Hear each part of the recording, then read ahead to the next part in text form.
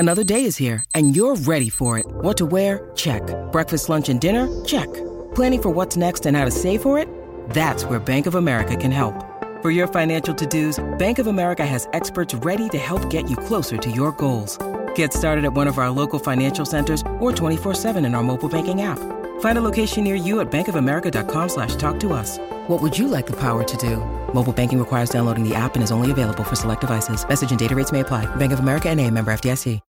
When you need mealtime inspiration, it's worth shopping Kroger, where you'll find over 30,000 mouth-watering choices that excite your inner foodie. And no matter what tasty choice you make, you'll enjoy our everyday low prices, plus extra ways to save, like digital coupons worth over $600 each week. You can also save up to $1 off per gallon at the pump with fuel points. More savings and more inspiring flavors make shopping Kroger worth it every time. Kroger, fresh for everyone. Fuel restrictions apply.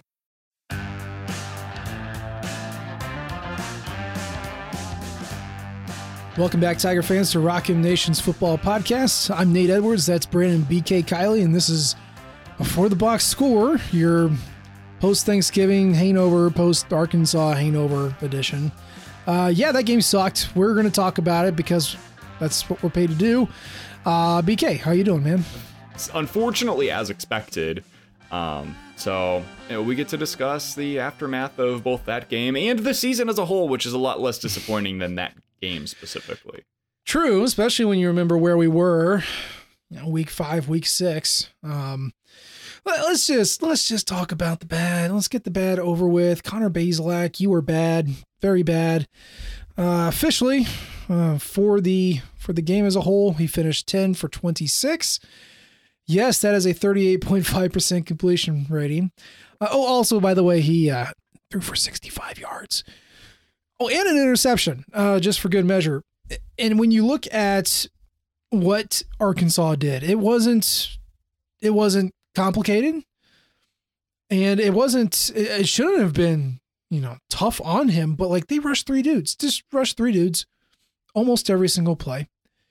And really, from looking at the passing chart here, let me pull it back up. He was rushed 7 times. He got pressure from Arkansas 7 times is like the official scoring here. On those 7 dropbacks, when he was getting hurried, Beza completed 1 of 7 passes for 8 yards. Okay, not great. But when Arkansas didn't blitz and he wasn't pressured, he completed 4 of 12 passes for 8 yards and an interception on top of it. So it didn't matter if they were blitzing or just rushing 3. He did not make the right choice, and he could not find an open man. And then if he did find an open man, he couldn't hit him. And that was the story of the game. One quarterback can complete passes and the other one couldn't. I mean, it's one of those things where this was just a culmination of everything we had seen building all year long, right? I mentioned last week how there were like 3 plays that were chunk yardage that if you take those out of his overall day, it just looked abysmal. It was the same thing this week. I mean, you didn't even need to do that for it to look bad. 26 attempts, 65 yards. That's real bad. But there was also one 26-yard completion in there. So if you take that out, he was 9 for 25 for 39 yards. I mean, that's bad for a running back, man. Like 25 carries for 40 yards would be a bad day. And he did that through the air, which is supposed to be the more efficient way to go about offense. I mean, I looked this up, Sports Reference, which take it with a grain of salt, not always 100% accurate, but more often than not, they get it pretty right. They have, according to them, Missouri quarterbacks that threw the ball at least 25 times and ended up with less than 75 yards in an individual game. It has happened twice since 2000. The players were Kirk Farmer in 2001 against Michigan State. We have referenced that game far too many times this year. And then on Saturday, Connor Bazelak against Arkansas. It's the only 2 times it's happened for a Missouri quarterback in the last 20 some odd years. I mean, there's, on one hand, that tells you how many quality quarterbacks Missouri's had in the last 20 years and that they just haven't had these abysmal performances. On the other hand, it shows you just how bad it was on Saturday. It was, in terms of guys that actually throw the ball a lot, maybe the the least productive day that you could possibly ask for out of your quarterback. It was worse than some of the Corbin Bergstresser era starts. Clearly, because he was not part of that list. Matty Mock wasn't even part of that list. And man, Mock always had at least one chunk of play that would prevent him from getting one on or this two. list. Yeah. So that's what you're dealing with. Historically terrible quarterback play. The fact that he was out there in the first place, questionable. I think we've talked about that enough in the past month, but here we are again. Dave Matter was the one that asked the question in the post-game presser. Was there any time when you thought about putting in Brady Cook? And Eli Drinkwitz said no. He said he didn't want to make his quarterbacks feel like they were getting punished for making a mistake. And once again said he thought that Bazelak gave them the best chance to win. Point of the matter is that he's not once but twice pulled Bazelak after throwing an interception. So it doesn't mean anything. If Eli Drinkwitz is asked that question, 90 times, he'll never answer it. He'll never, ever, ever answer it. And so we'll never know exactly what goes into his head as to why he stands with this dude. We don't know how much of the playbook is available under Bazelak versus under Cook versus under Macon. We'll never know. And I know a lot of people are getting frustrated with that fact. Some people chalk it up to ego. Some people are chalking it up to just misplaced loyalty. But however you view it, Drinkwitz's decision to stay with Connor Bazelak for the past month, I mean, certainly lost us. It feels like it lost us the Arkansas game. Damn near almost lost you the Florida game. And going into the fall, I think I've already said this on the show. I know I said it to you, BK. Connor Bazelak's going to start the 2022 season over Sam Horn. And it's just very frustrating. I think, very frustrating. So it didn't necessarily lose you the game against Arkansas. I think they were going to lose that regardless. It lost you the opportunity to be competitive against Arkansas, though. I don't know what Brady Cook would have been able to do out there against them, but I know that when he went into the game, and yes, some of this is circumstantial, and the game was already over, and Arkansas was playing a different defense. I get all of that. The offense looked like it was moving a whole heck of a lot better when he got out there. That was an 11-play, 58-yard, 4 minutes and 30-second touchdown drive. Tyler Beatty looked like he was at his best when Brady Cook was out there as a legit threat, because guess what he did? The first time that they ran that read option, he pulled it. And they were saying on the broadcast, again, man, on the broadcast, which means that they heard it in their interviews that week. So they're saying this publicly, even if not to the media specifically. They said Connor Bazelak basically is not comfortable running the ball right now. And they said that they are saving him for very specific situations to run in. So they mentioned, hey, maybe if it's a third down and short, that's when you could see Connor run. Well, that's not predictable at all. If it's a goal line situation, maybe then you could see him run. Okay, cool, sweet. So I'm super predictable in my offense because my quarterback will never do it unless it is a third and short, fourth and short, or goal line situation. Sweet, I'm going to go ahead and note that as a defender.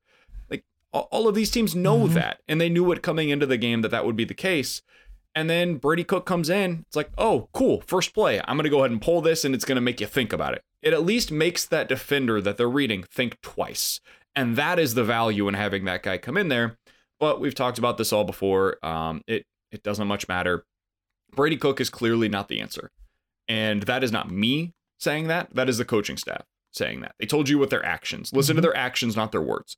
And their words have told you over the course of this entire season, they do not view, at least not right now, Brady Cook is the answer over Connor Bazelak. And if I'm Brady Cook, message heard loud and clear. I don't want the kid to transfer. I want him to be at Mizzou. I think he should be in the competition to be their starting quarterback. I think he's better than Connor Bazelak and gives them a better chance to win. I think that was the case against Arkansas. I've said that for a while now. But if I'm him, I'm going to go find another opportunity where somebody views me as being the guy that can win. I'm not trying to push him out because, again, I value him. But the coaching staff has made it loud and clear heard exactly how they feel about both of their backup options right now. At least with Macon, he's a freshman. I can explain that one away. There's no excuse, explanation, anything that makes sense as to why they are so incredibly loyal to Connor Bazelak when he goes 10 for 26 for 65 yards and a touchdown, when this is a continuation of a trend, not a deviation from it.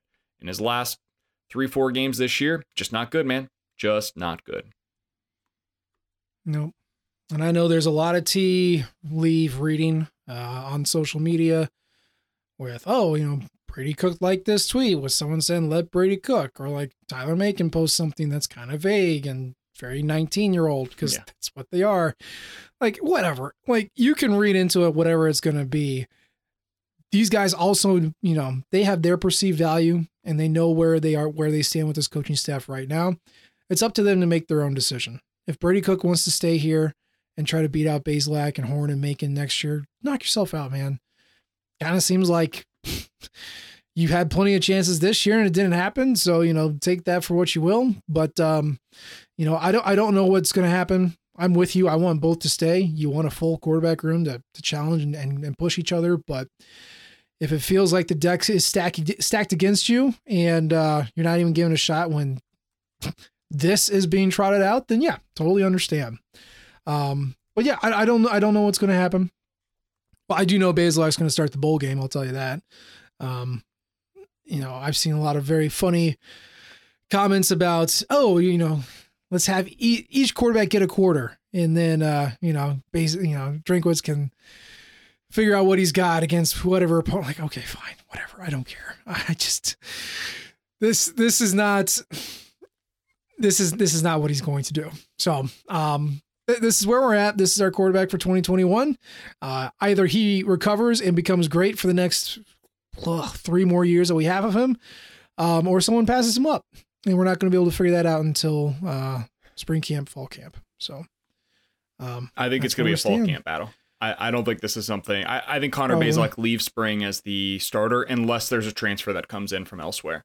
And that's something that's going to take a lot longer to be able to determine. We'll find that out within the next month or so, I would imagine. Most of these guys like to know kind of where they're going by January. But for the here and now, I think my expectation is Connor Bazelak will be your starting quarterback coming out of the spring, and then it will be between him and Horn for the starting quarterback going into the fall. At this point, I do think Missouri takes a transfer quarterback. Are you leaning that direction as well? I think so, because I think that you're going to lose at least one, if not both, of Cook and Macon. I think at this point it's hard for me to believe Cook is back next year. Mm-hmm. I think he's shown enough to both myself and to any other team out there. Like, if I'm a group of 5 team, I absolutely want to get Brady Cook on my roster. And if I'm honestly some Power 5 teams, like if I'm Illinois, for example, I don't have a quarterback. My quarterback options are terrible. I was playing like a 27-year-old as my quarterback this year, and he wasn't even very good.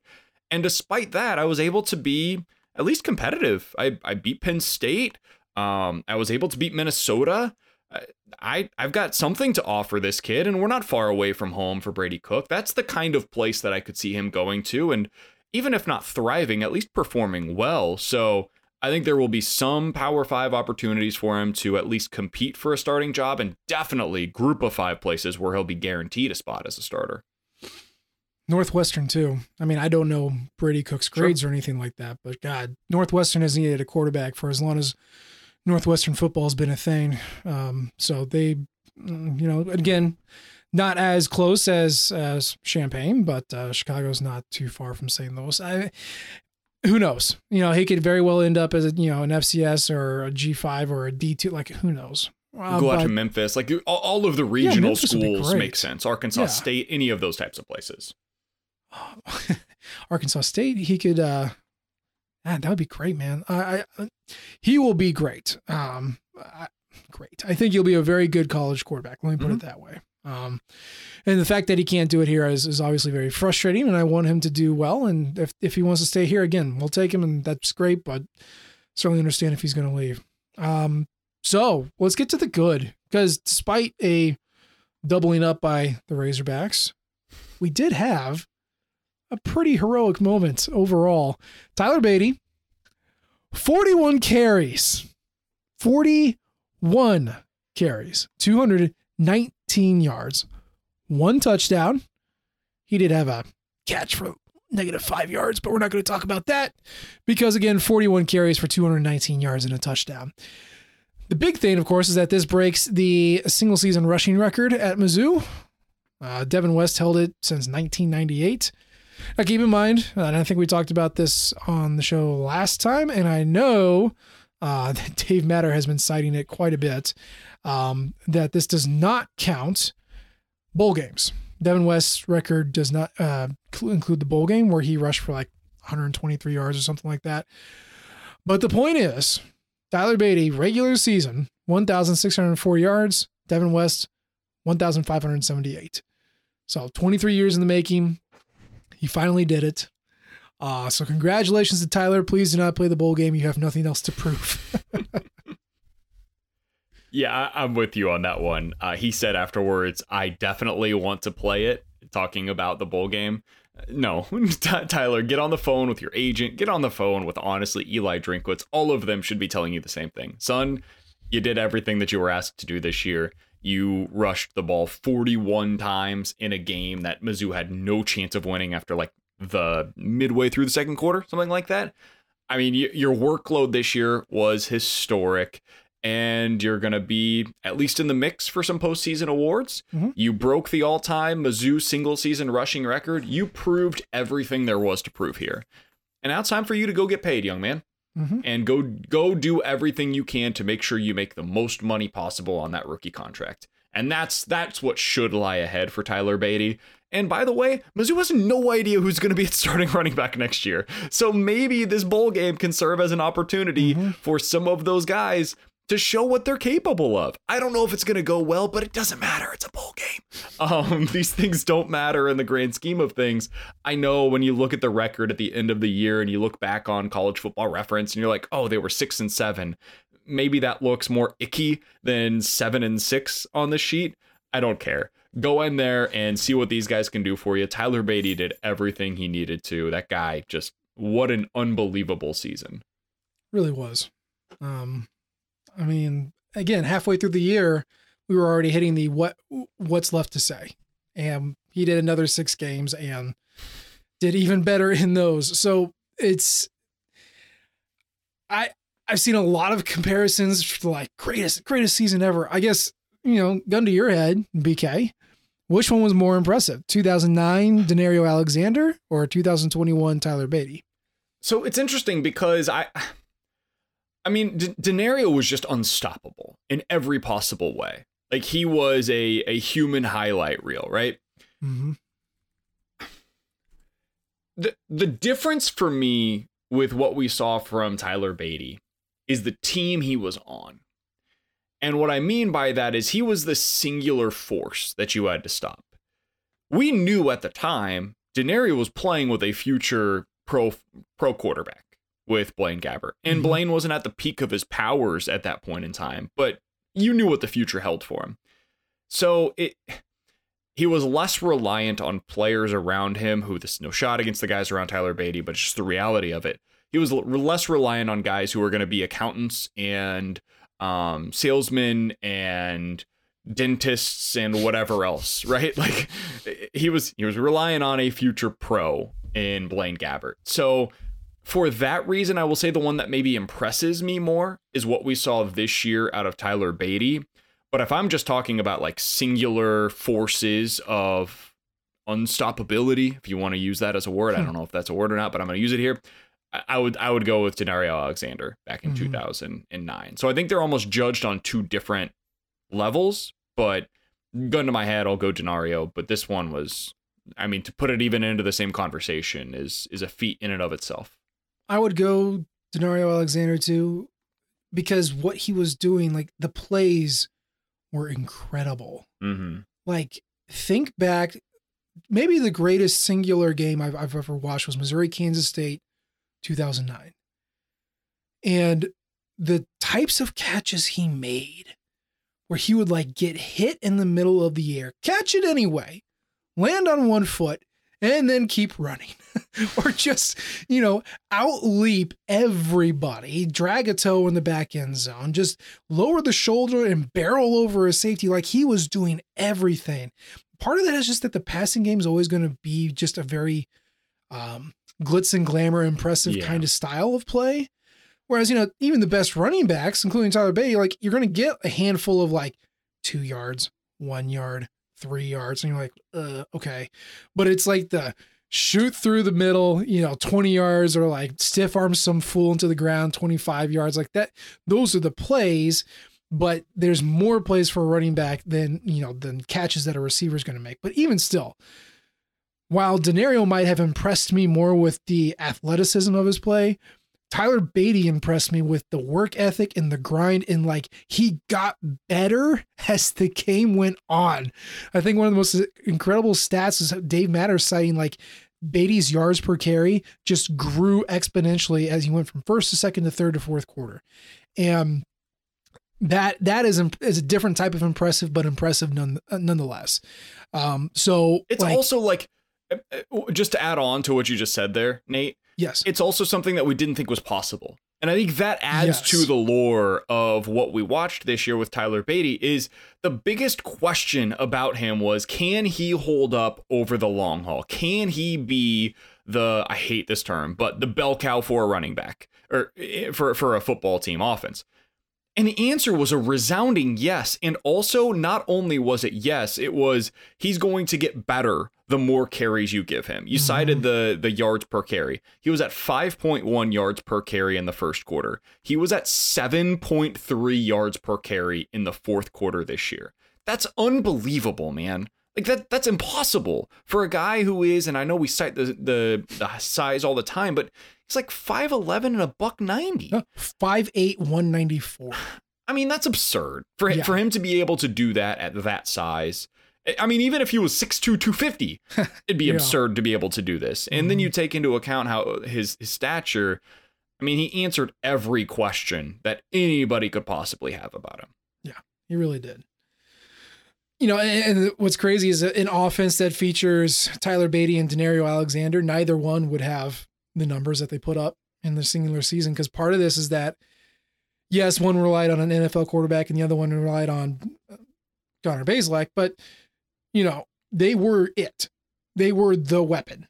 And so you get those just crazy target numbers, crazy catch numbers, crazy rushes, because you have to be that kind of guy. So it's kind of a perilous situation when you have a guy who thrives so well because your offense sucks so bad, but like it's great. It's great for them because they look awesome. So it's a very unique circumstance. You don't always want to have it, but here we are. So I mean, tip of the cap to Tyler Beatty. I don't know where he ranks on, the Mount Rushmore of Missouri football players, the Mount Rushmore of Missouri running backs, but he's certainly the number one single season rush king as far as yards go. God, I can't imagine that gets broken anytime in the next 10 years. I mean, Drinkwitz loves to run his running backs into the ground, but I kind of feel like that should, as long as everything goes well, that should be safe for a while, don't you think?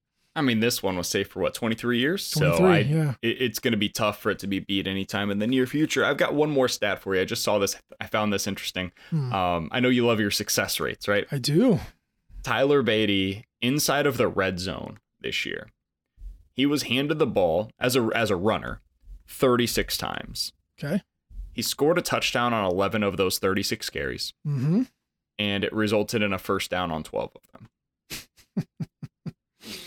Tyler Beatty, essentially, 2 out of every 3 times that he touched the ball in the red zone, either got you a first down or a touchdown.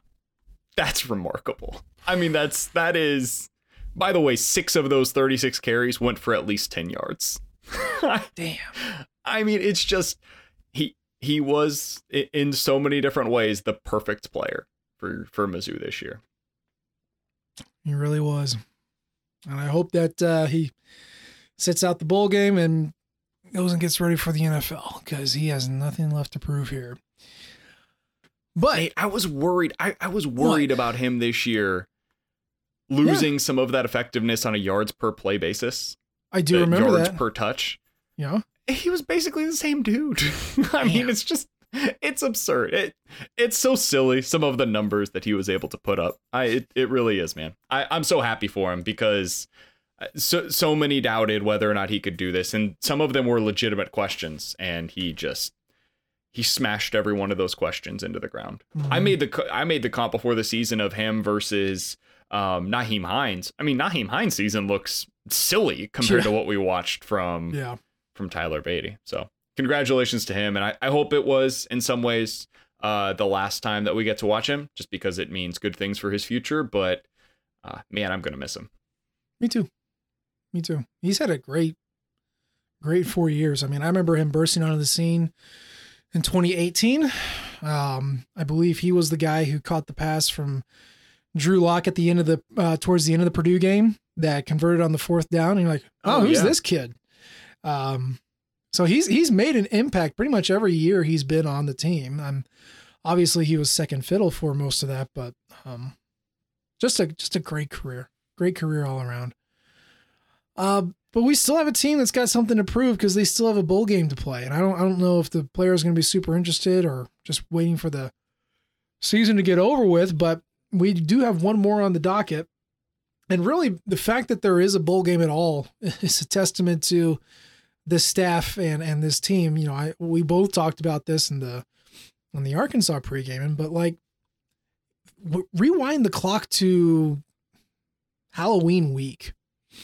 Right? Missouri is 3-4, 0-3 in the SEC. They got Vanderbilt. Now they just came off a bye week, but the season so far had gone win, loss, win, loss, loss, win, loss. And you entered the bye week after getting smoked by A&M. You do get Luther Burden to commit during that bye week, so that was pretty cool. And then you go on the road to Vanderbilt. And Missouri won. We know Missouri won. It was not as easy as it should be. A little bit of a dogfight, but 37-28 victory, in conference victory on the road. Boom. Okay. Then you get Georgia. And we all knew what was going to happen there.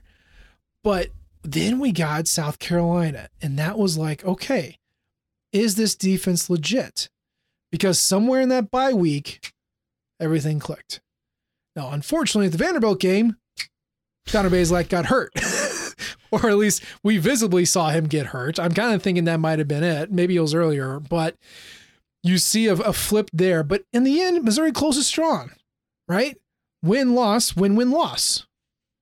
So you go 3-4 in your first chunk, then you go 3-2 in the second.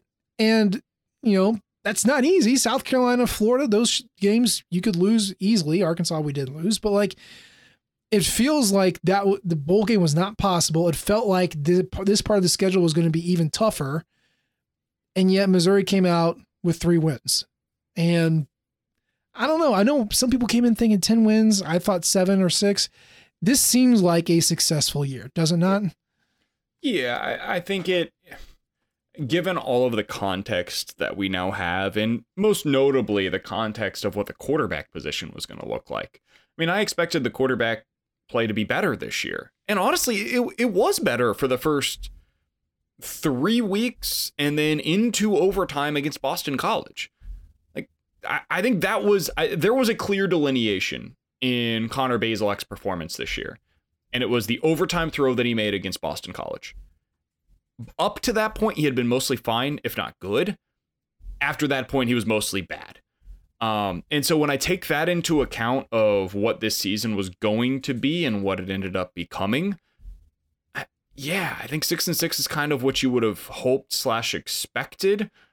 I think what hurts is that you lost that game to Boston College. Mm-hmm. If they just win that one, they go 7-5. They basically beat all the teams on the schedule that they should have, and also got that win against Florida when I don't think a whole lot of people going into that week were picking them, even though Florida wasn't exactly in the best place. I understand that. Mm-hmm. I think that would have been considered almost unanimously a successful year. That Boston College loss in overtime and the Tennessee shellacking at home, those 2 things back to back is what put the bad taste in everybody's mouth. And then it was a matter of, okay, are you going to be able to overcome this down the stretch? I think they did just about everything they could to do so, because they just were never going to beat Georgia. They were never going to beat Texas A&M. And realistically speaking, they probably weren't ever going to beat Arkansas. That's a pretty good team. That's probably underrated where they were ranked right now. So I think they did just about everything they could. And with all of that in mind, yeah, I would consider it to be a successful year, although nobody's going to be writing home about a 6-6 season in 2021. It's really now they've got to prove it in 2022. And then 2023 is the year that they got to start winning. It really is. And I think one of the most frustrating things for me with this season is not so much the record.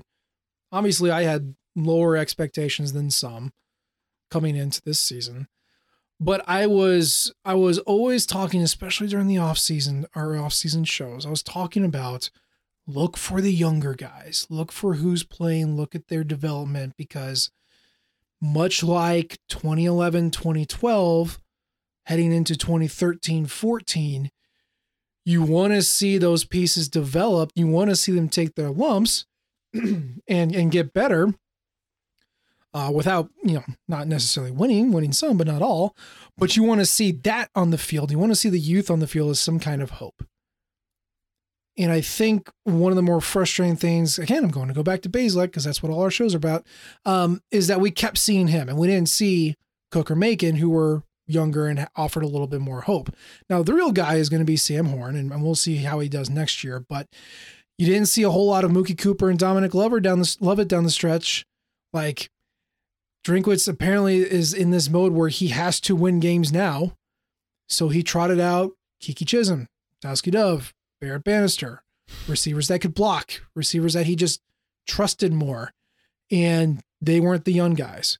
JJ Hester, flashes at the beginning, thought he earned some playing time, and then just dropped off the face of the earth. And you're never going to see young offensive linemen. Obviously, you saw Mekhi Wingo flash. You saw, Chad Bailey finally become something. And, Chris Abrams-Drain and a little bit of DJ Jackson. So, there is some youth, it's mostly on defense. But on offense, you really just kind of saw the guys from last year. And you didn't see a lot of youth as you headed down the stretch. So, those guys are going to be gone. Boo Smith, Kiki Chisholm, Micah Wilson, Barrett Bannister, they're gone. So we're going to see those receivers next year. It would have been nice for them to see some live action this year in hopes that can kind of expedite their improvement, right? As we head into 22. And like you said, when you have to win in 23. I'm with you in a lot of different ways. I think along the O-line, you saw it a little bit more. I mean, you saw Luke Griffin getting some decent extended opportunities down the stretch. I know it was based on injury, but it happened nonetheless. You did see Dominic Lovett get quite a bit of playing time this year at receiver. I think you're going to see Mookie Cooper with a healthy year get there. And obviously next year, really the receiver that you're going to be counting on is a guy that's not on campus right now, and that's Luther Burden. So between those three, that's really what the future is going to hold. And then I do think they need to get more out of JJ Hester. I think Boo Smith is going to carve out a role for himself. I was a little disappointed down the stretch to not see Looper get more involved. Mm-hmm. I kind of liked what we saw out of him early on in the season. And he's going to be a guy that I think moving forward you'll see more of, or at least I hope that you'll see more of. So that's a group right there of 6 players that are, sophomores or below, that are going to be significant contributors. The quarterback spot is obviously one that is notable, but they just weren't going to make that move. Tight end, we finally saw them make the switch this week after Daniel Parker Jr. was ruled out with the flu. They saw my guy, Ryan Horskamp. He finally got some opportunities out there. So I was with you for the majority of the season, but the places where it was most glaring was quarterback and running back. Those were the 2 spots. And now looking back, I think they were right to ride Tyler Beatty the way that they did. I mean, it ended up working out well, and maybe this is a results-based opinion of mine, but I think you kind of have to look at it that way in some ways. Beatty was the reason that they were as competitive as they were for much of the season. Sure. And it comes down to, what did you get at the quarterback spot? And for whatever reason, they just didn't trust their other options. So while I disagree with that assessment that they had at the quarterback position, I think it really just becomes a question of, do they trust Sam Horn more than they trusted their options this year? And we'll have to wait. I mean, I know early on I was complaining about Tyler Beatty's workload. And, for what it's worth, Michael Cox got 3 carries, I think, in this game.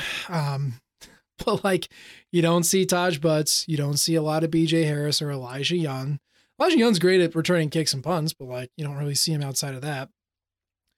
So, we we have said it before, running back is pretty replaceable as far as production and, kind of predicting what's going to be successful. DeForest Jones could step into the role next year and just be the same guy. You never know. As Beatty? No. That's a replacement level SEC running back, right? Let's reel this in. I agree. In general, replacement or running backs are the most replaceable position. Not this one. not this guy. This guy's a little different. But yeah, you could get like slightly below Demarie Crockett level production out of whoever the next running back is. But the thing is that, next year you are probably going to be rotating 3 guys, 2 at least. Right? Agreed. Like, there's no one on this roster. Young and probably one other guy. There's no one on this roster that's going to be as reliable, as durable, and as explosive in key moments as Tyler Beatty is. So, no, you should be rotating. But like, if you want to run Tyler Beatty 41 times in the closing game, sure, knock yourself out. Like that's legitimately probably our best option. I get that. So I'm less concerned about the running back usage, but quarterback, yes, receiver, yes. But, maybe it doesn't matter. Like you said, Cooper's hurt. We've all known he's been hurt since game 1, even since before the season kicked off. So what we saw this year was not going to be a good representation of what he could do. And I get that. I was mostly shocked by Lovett and certainly Looper as well. But shouldn't have been shocked by Lovett. Somebody on this show told you this is the way that he would be used. I know that you said that he's limited. I would love to see him run those limited routes a little bit more. He ran them. He was running those wind sprints, man. He was running them really well. Running them fast down the field is great to perfection. But he's like, can't hit him for crap. Nope, anyway. And that's the problem. So I don't know what this passing attack is going to look like next year. Mostly because you're not totally sure if Bazelak's going to get any better in the passing game or who's going to start, but like, you're going to have Luther Burden. He's going to bring something to it. Nico Hayes back. So, you're going to have him. And then, yes, Lovett and Cooper and probably Hester, Dove, Burden, and Boo Smith. I think those are your guys. I'm pretty sure Boo Smith is not coming back, by the way. Oh, really? I saw a picture of him with a rock getting carried off the field. Oh, that makes me sad. Yeah. Sorry, man. Yeah. Can they convince him? Can you not do what you just did? Can we put it back? How do we put that back up there? I mean, I love Boo Smith. He has a role, man, and he's the Lovett role. I don't think role. they have anybody else. He's the Lovett role, except smaller and faster. So I don't know. I don't know, man. Maybe he comes back. I don't know, but bring back Boo. Hashtag. Get it on Twitter. Get it. Let's get this trending. We need Boo back. Bring back my Boo. God, that's funny. But yeah, it's going to be a very young receiving core, kind of regardless of who you trot out there. Dowski Dove's going to be the old man, but that's about it. So that could be good. That could be bad. I don't know. I kind of feel like if you have Luther Burden, it's going to be good no matter what, but that's going to be limited. But it's going to be a lot of new pieces in 2022. And we talked about the difficulty of that schedule. That's going to be a tough schedule to show improvement on. And if Drinkwitz feels pressure to win now, try and trot out another 6-6 season next year and see if the natives are any less restless than they are. But it all comes back to recruiting. And so far he's done wonders with that. And I do think, 5-5 in year 1, which don't even count 2020, but let's, for argument's sake, 5-5 in 2020, 6-6, probably 6-7 in 2021, but you got to a bowl game. You've qualified for bowl games both years. 2022, you probably should shoot for 7, but 6-6 is very much on the table. And then 2023, you hope that all the recruiting pays off and all the talent is old enough that you can make some noise. But that's kind of your what we're looking at right here. And it would be helpful to have that youth get good really, really fast because 2023 comes a lot faster than you think. Yeah, well, the other thing to keep in mind here is everything could be thrown up in the air if Oklahoma and Texas end up in the SEC next year. Like we don't even know who they're playing or who's going to be in the conference 8 months from now. Yeah. So it's such a It's a crapshoot in terms of what the schedule will look like and what that means for their overall ability to compete at a high level. So, like me saying right now, an 8-win season is the threshold that you need to meet. In a normal situation, maybe that's true. If next year, instead of playing teams like Vanderbilt and I'm trying to think of it, South Carolina, you're playing Texas and Oklahoma, and who knows what that's going to mean. Maybe that changes a little bit, you know? So it's such a fascinating offseason on every possible level, and I cannot wait to talk more about that on Wednesday's show because, whoo, buddy, the college football landscape was put onto its side earlier this weekend. Dude, we will get into that. We will get into that. I feel like half of the SEC might have a new coach next year. It feels that way. And yet the entire SEC minus Vanderbilt is going to a bowl. So, like, that's...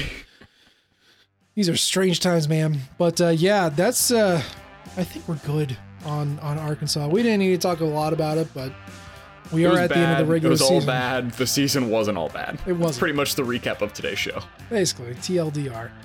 But, yeah, well, that was your parting shot. That's all I'm going to give you. That's going to be our show for today. We always appreciate the downloads and the subscriptions, so thank you for listening in this time. Leave a comment, leave a rate. We love all types of feedback. You can follow us on Twitter. I'm at Nate G. Edwards. He is at BK Sports Talk. Of course, you can follow the Rockin' Flagship at Rockin' Nation, and you can listen to BK on the radio in St. Louis, 101 ESPN. We appreciate you tuning in this time. We'll try to do better next time, and until then, MIZ. ZOU.